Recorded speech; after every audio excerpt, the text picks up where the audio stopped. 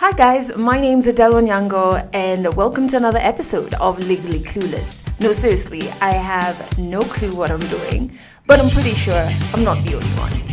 1 week of self-employment done, and guys, it's been absolutely amazing. For those of you who don't know, first and foremost, it means you're skipping episodes in this podcast, which is not wise.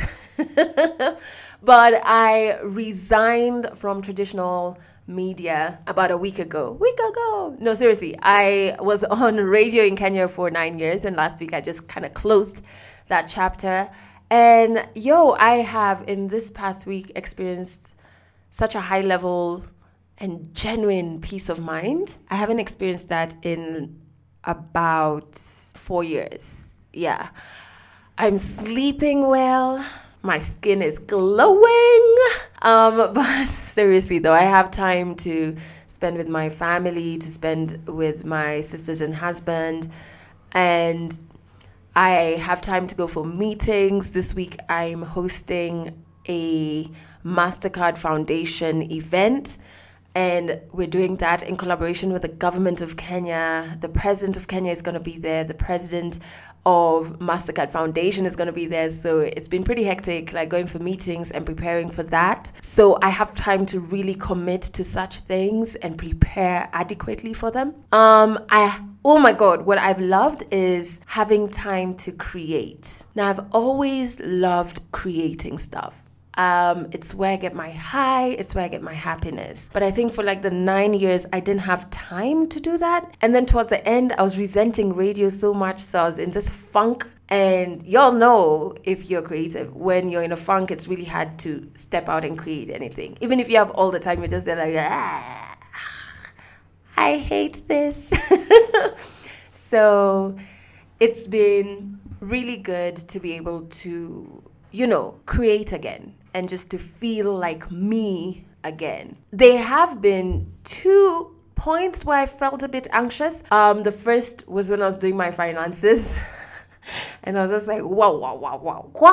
Every month is not going to be like a given check coming in. Whether I give 100% or 5%, I'm getting this paycheck. So I was just like, wow. But I did this thing that really helps me. And I don't know, it could work for you. I catch negative thoughts. So when I have a negative thought, I catch it really quick before it gives birth to 10,000 other really dark, really negative thoughts. Yeah. So I quickly caught that thought and started thinking, it's going to be an opportunity for you to, save and to really scale down and to learn the skill, which is really good for life. Of course, I've been saving before, but now gonna have to do it on steroids, right? And then the second time I got a bit anxious was on Friday, but this was kind of good because I was doing a launch of my new podcast, guys. So I have a new podcast that is launching on the 25th of June. It's called Perspective. So purse, like where you put your money, perspective. It's a play on the word. And it's a podcast that's going to be talking on gender equality, everything around it, especially for the African context. Now, what's great about this podcast is that it's a live recorded podcast, meaning you can be there. So it's going to be on the 25th of June at 6 p.m. at K1 Clubhouse in Nairobi. You are invited. Entrance is absolutely free. Come through.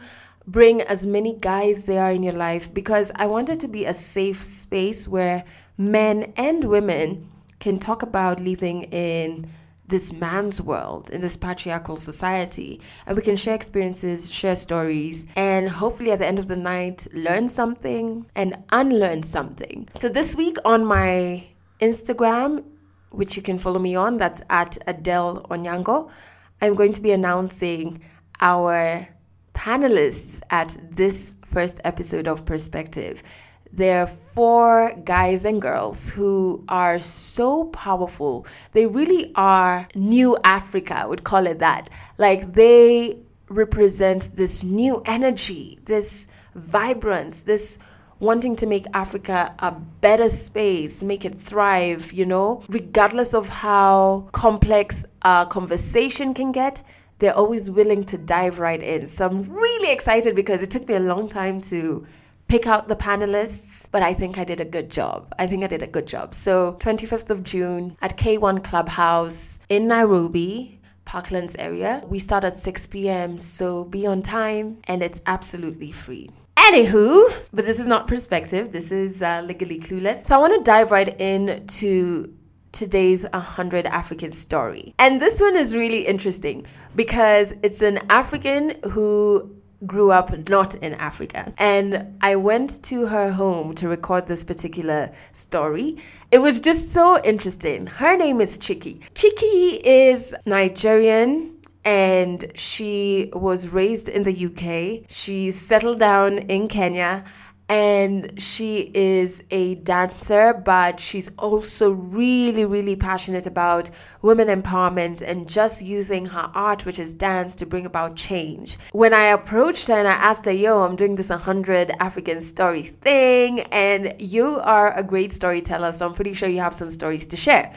And she was like, where do I start? Which story do you want? She had 10,000 stories and we had to single down on one. What I love about this particular story is that it really explained to me something that I've been wondering about every time I watch the news. Every time I watch the news about London, about places in the UK, they're talking about having a crisis around knives.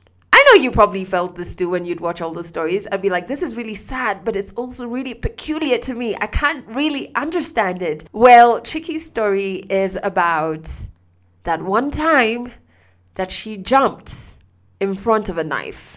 100 African stories. There is no proper life that you live in university as a musician. If I constantly just walked around feeling sorry for myself, I'm never going to get anything done. There was a bit of frustration in between all of that. I've been breaking my back for this company. Therapy is not for the weak or for the crazy. Stories from Africa. Hi, I'm Chiki Kuruka. And I'm repping the green, white, green Nigeria itself. So my background, not many people know, is working with mental health. So in the UK, there's a big connectivity, and I'm sure probably there is all over the world, between homelessness and mental health, because often people who have some form of mental ill health, who can't manage their living, who don't necessarily have family to support them, end up homeless. So we used to have a service in the UK which used to have people who suffered from some form of mental ill health and had experienced homelessness. First of all, being in the UK as a black person or as a mixed person is a really unique experience. Somehow you end up being connected to other black, especially other African people, just because of your sameness. If you're 5% of the population, you will find people who look, who think, who have similar cultural values to you. So I remember this Congolese guy coming into our service. It was a live-in service. It used to be 50 guys who used to live under one roof. And most of them had either some form of schizophrenia, some form of psychosis. It was normally some form of psychosis. So I remember being super happy when this amazing African guy came in. And I just thought he was brilliant because I really understood him. He reminded me of all the value systems that I had experienced at home. Be it respect, be it the way you treat women. I just really, really liked him. Really liked him and really understood him. Even the Africanness, the kind of male African response often of volume, not necessarily having a point, just getting louder for the sake of getting louder. So when he used to do that, a lot of my British counterparts used to feel really intimidated, whereas it was context driven for me. I'd seen that happen at home. I'd seen that happen in my circles. It was never this guy is, going off the chain. For me, I was just he's a Congolese man. It's pretty normal. He in particular suffered from schizophrenia, and the type of schizophrenia that he used to suffer from was race-based kind of experiences of paranoia. So he used to feel as if when he was walking down the road, people were calling him the N-word. People would be calling him a monkey. He used to hear monkey voices a lot. And actually it's a really common paranoia connected with schizophrenia and race that you get when you're in a minority in a country. The way in which the service was set out is anytime guys were in a group together, you'd have to have one of us there, a member of staff there, because violence was common. Someone might get some form of attack and you'd have to be there in order to monitor it. We had people who had suicidal thoughts and tendencies, so that might happen. So you'd always have to have someone there who had like a direct link to the police and a direct link. So we'd walk around with a walkie-talkie and we'd have a direct link. So he was having a moment of race-based paranoia whilst we were sitting down and eating together. And directly opposite him was someone, is an Italian ex-mafia member. So he was he also had suffered from some form of like trauma as a result of being in the mafia, had left and had become homeless. So they were looking at one another, and there is something that you can see when someone is going through some form of hallucination. You can normally see, especially if you know the client really well, you can normally see it in the way they move their eyes. You can see that they're responding to something that I can't see, or they're hearing something that I can't hear. So I could see already that he was having some form of experience that I wasn't privy to. It was just unfortunate that he was sitting opposite this ex-mafia member. So he started becoming a bit aggressive. He was saying, what are you looking at? Who are you? Blah, blah, blah.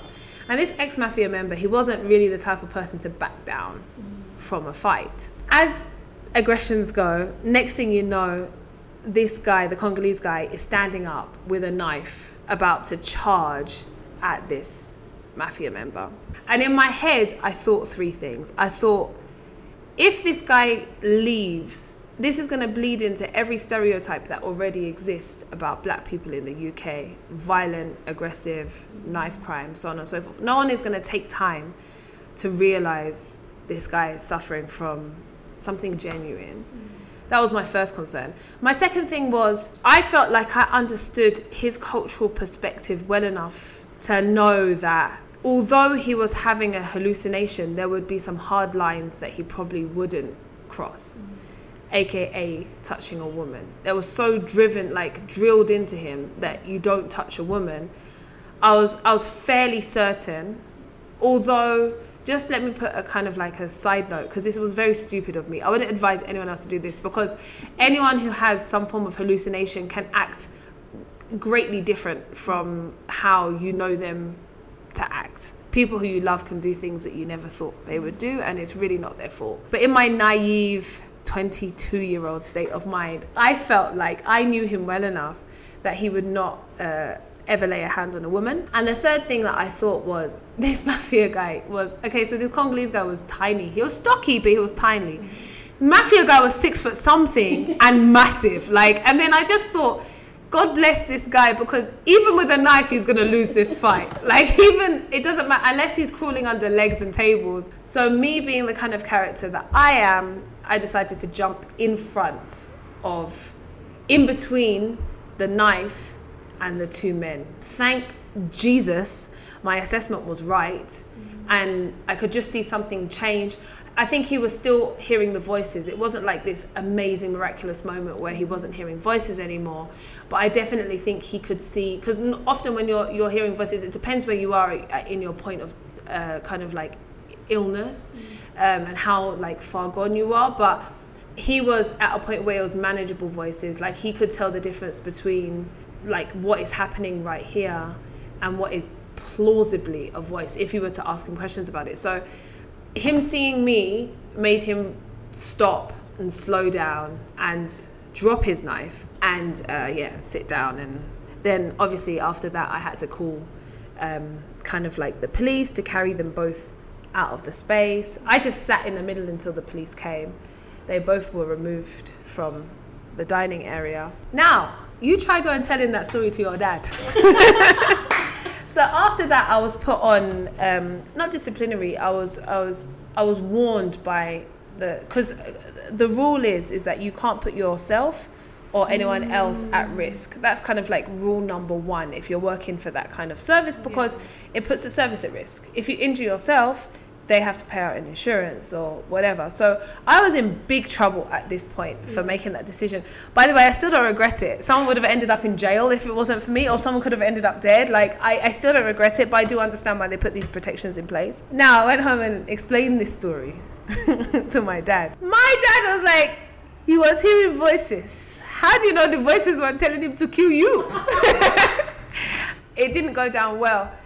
It was really bad. Actually, for a while, my dad insisted on kind of like calling me sporadically during the day to make sure, like during the work day, to make sure that I wasn't jumping in front of any knives or, you know, doing anything like that. But there's something about being a minority that just makes you feel like I'm responsible for the image and for the protection of people who look like me. I'm not saying it's the right thing, but when you hear so much negative media about people who look like you, and when you hear so much negative press about people that look like you, some of it being just cultural differences, there is something that gets into you, not necessarily jump in front of a knife. I know, Adele, you ain't jumping in front of no knife. Like, Adele's running.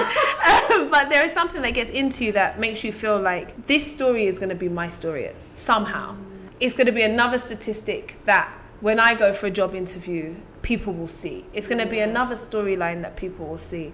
So it's just, I guess, being a minority, we need to do better. Why did I start working in this space? Anyone who's studied metaphysics and philosophy as a degree will know there's not many job prospects. So when I saw an advert in the paper, I was like, yes, sounds all right, mental health. I like drama, like that will do. Literally, that's how I started working in mental health. And within a week, I just knew I was rightly placed because I was doing community outreach work. I was connecting people who were ill with the local community. I just knew by sheer luck, I'd fallen into a space that I was comfortable with. So that's why. Why did I go back? Because I didn't think I'd done anything wrong. And the thing is, in my head, everyone was making such a big deal out of it. In my head, I'd done my own risk assessment. Okay, now I'm 10 years older. It was a dumb risk assessment, and I understand why everyone had a problem with it. But at the time, I was just like, what's the problem? I was so power to the people. Like, I could have had it tattooed on my forehead. So, like, for me, I just felt like I didn't die. No one died. It's fine. Let's keep it moving. Everyone needs to just relax.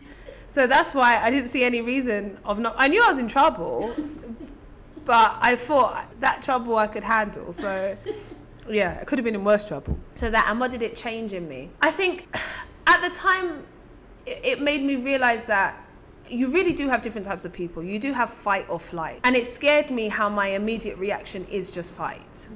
And that doesn't necessarily mean fight as in getting into a physical fight. That might be protect. That means, but my immediate reaction is not run.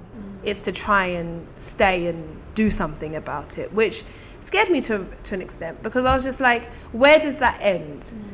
If it's not a knife, it's a gun. If it's not a gun, and if I'm the type of person who's going to put myself at risk of danger because of something that I believe is right, then man, like that could end up really, really bad. But then it also made me feel like I'm a boss bitch. Like, it really made me feel like if I'm not scared of much, like I can really. So it also on the flip side made me feel quite empowered because I was like, I really feel like I can handle myself. I really feel like I don't need someone to validate my decision-making process.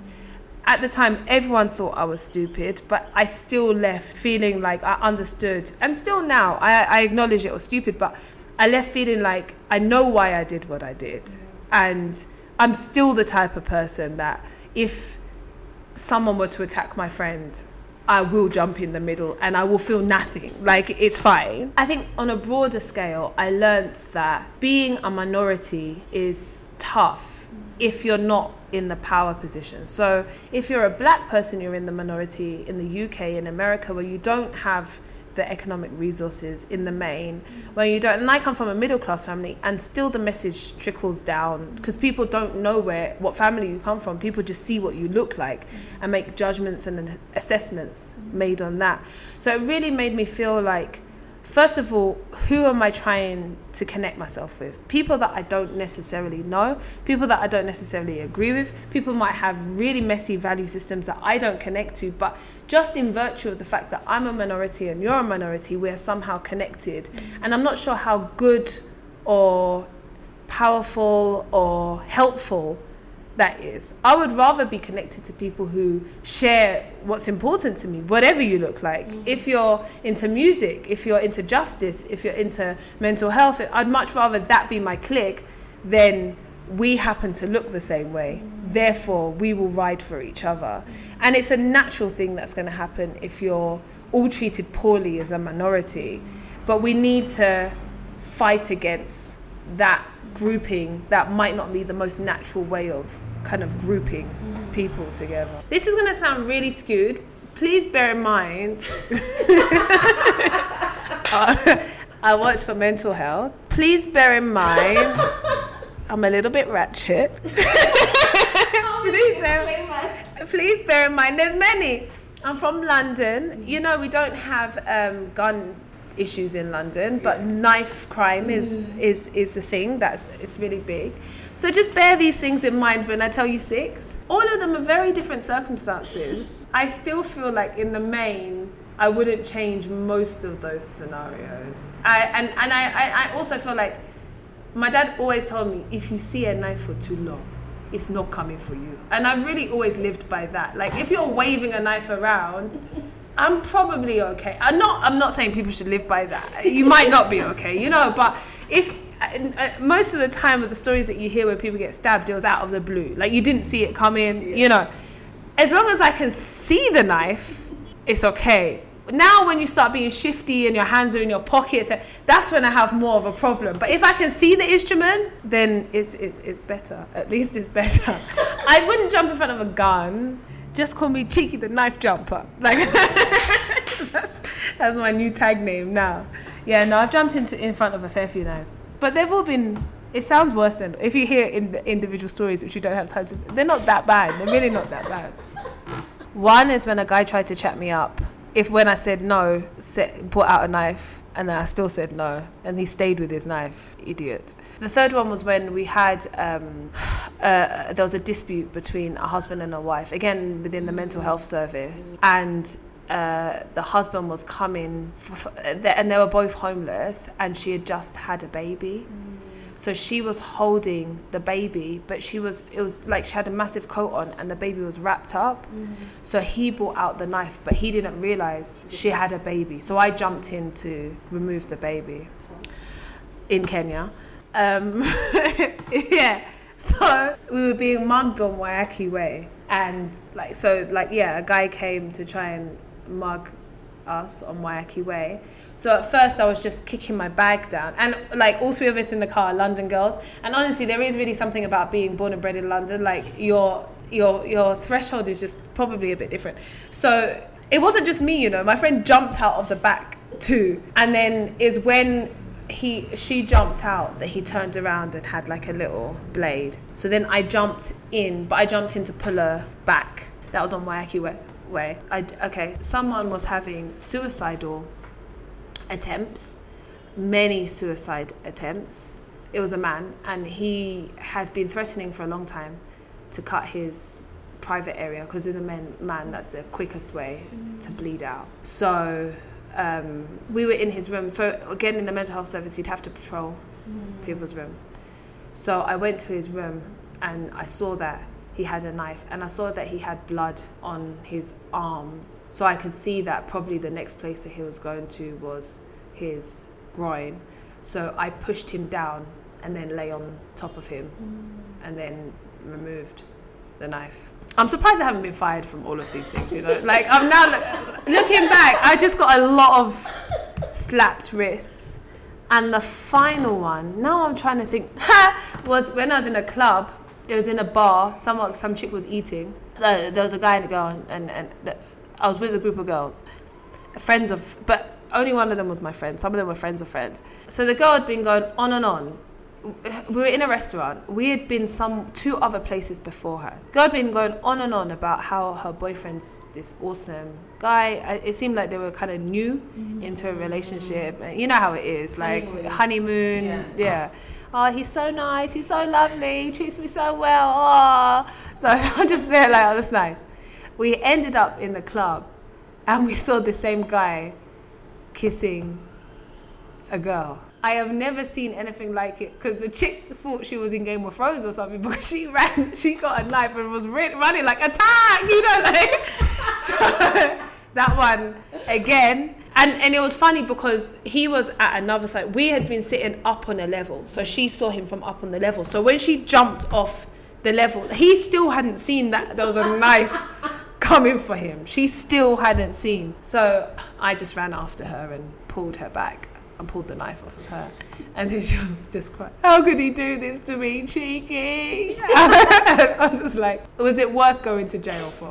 Like, was it really worth going to jail for? But that's a lie, because now that I think of it, there was a few times in school as well. Like now, now I'm thinking of these stories. But please understand, London, our issue is knives. Our issue is knives, and it's not. That's like, knives are the issue because we don't have a gun. We don't have guns. In London, okay, the recent thing is acid, but my entire upbringing, it was knives. And it was never how the media portrayed it. Like, it was normally just a moment of frustration.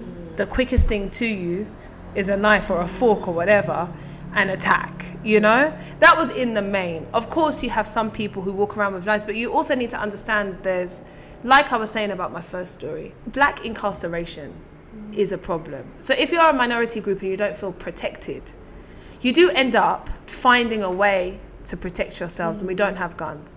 So the knife is the next best option. Not that it's okay, not that it's justifiable. People lose their lives. It's sick. It's wrong. But I always think rather than judging, it's about understanding why this issue exists in the first place. My ex I remember going to court because he was found with knives in his boot. And it was such an emotional moment for me because only 6 months prior, he'd been in intensive care because he'd been jumped by some kids in the local area from another. We have this thing called postcode warfare, trying to pretend that we're American in like a stupid.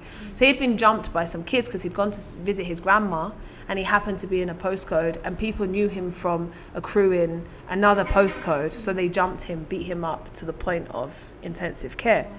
So that thing really messed him up. So he started walking around with a knife, because when it was like reported to the police treat it as this is gang versus gang, whatever.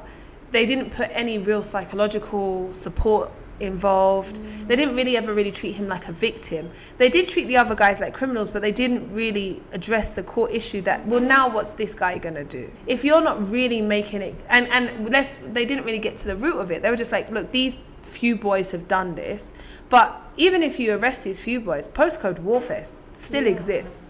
So in the main, when people were carrying around knives, it was just a lack of understanding of what is really happening in the streets, a lack of understanding of how certain races feel victimized or vilified or anything like that, and then picking a stupid, pathetic way to try and protect themselves. Catch our next African stories in the next episode.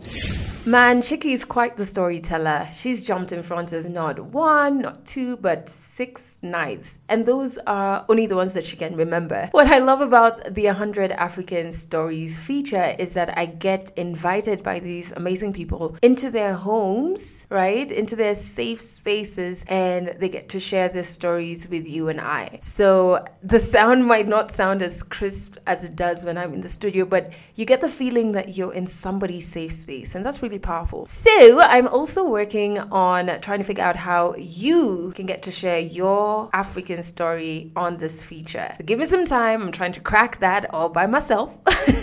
Once I do, I'm going to give you details about that. But of course, next week, there'll be another dope 100 African story. And that's it for this episode of Legally Clueless. You can share this podcast with your friends. You can keep it for yourself. I'm not judging. Just make sure you're here next week for the next episode.